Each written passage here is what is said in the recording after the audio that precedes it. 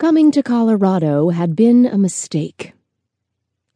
Diana Kelly slammed the door of her rental car shut and turned the heat on full blast, then wrapped her hands around her upper arms as she shivered on the cold leather seat. Earlier that day, when she'd flown into the small Vail airport, the breeze had been cool and steady, but the sky had been blue and clear. Tonight, however, wind howled through the trees, while black, ominous clouds spat out sheets of rain all over the quickly flooding sidewalk. She closed her eyes and fought back a heavy wave of sorrow at the emotionally charged blowout she'd just had with her younger sister in a bustling cafe. Diana knew better than to expect too much from April. But she never stopped hoping that the two of them would finally connect.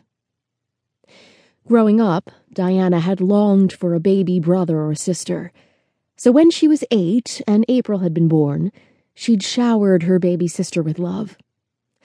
Until the horrible day when their easily overwhelmed, usually broke single mother had decided there were too many mouths to feed and gave 4-year-old April up to the state.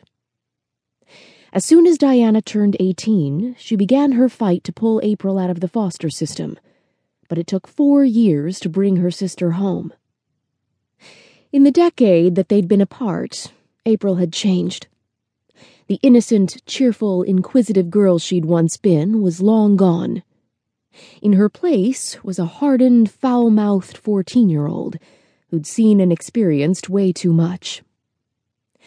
Diana's hands tightened on the steering wheel as she remembered the way April used to lash out at her, accusing her of ruining her life, of trying to control her every move like a jail warden. All through April's high school years, Diana had tried to protect her sister from the mean girls in her classes who thrived on picking on the new girl, from the cute boys who would break her heart just because they could, and from the teachers who didn't understand that April needed more patience and attention than kids with normal upbringings. But it had proved impossible to protect her little sister. As the years ticked by, and she grew from a lanky teen into a knockout young woman, April retreated further and further into herself. She refused to share any details about her various foster homes, with not only Diana, but a series of therapists as well. By the time April eked out a high school diploma, they were nothing more than 2 strangers who passed each other at the fridge a couple of times a week. In the 2 years since graduation, April had bounced from part-time job to part-time job, and boyfriend to boyfriend, and Diana worried that April was going to get pregnant and end up marrying one of the losers she was dating. Or not marrying him, and becoming a broke single mother in a trailer park, just as their own mother had been. Diana blinked hard through the windshield wipers into the driving rain, as she replayed the moment when she came home from work 3 months ago, and found April's key on the kitchen table. Running into April's room, she realized her sister's favorite ratty jeans and tops were gone, along with her duffel bag. At least she'd taken her toothbrush. For 7 horribly long days, she'd waited for some word as to where her sister had gone, and when, if, she was coming back. Finally, April left a message on Diana's cell phone when she was taping her live television show and couldn't possibly answer it. She was in Colorado and she was fine.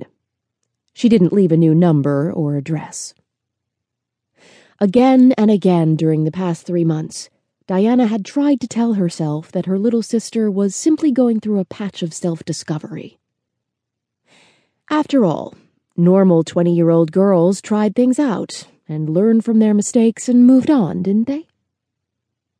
But nothing about April's life was normal. Not after 10 years bouncing from family to family in the state foster system. Diana hated not being able to keep watch over her sister, hated knowing she couldn't keep her safe. So when April finally called and asked if Diana could come to Vail to meet with her, although it wasn't easy to shift all of her interviews on such short notice, Diana couldn't miss her chance to connect with April.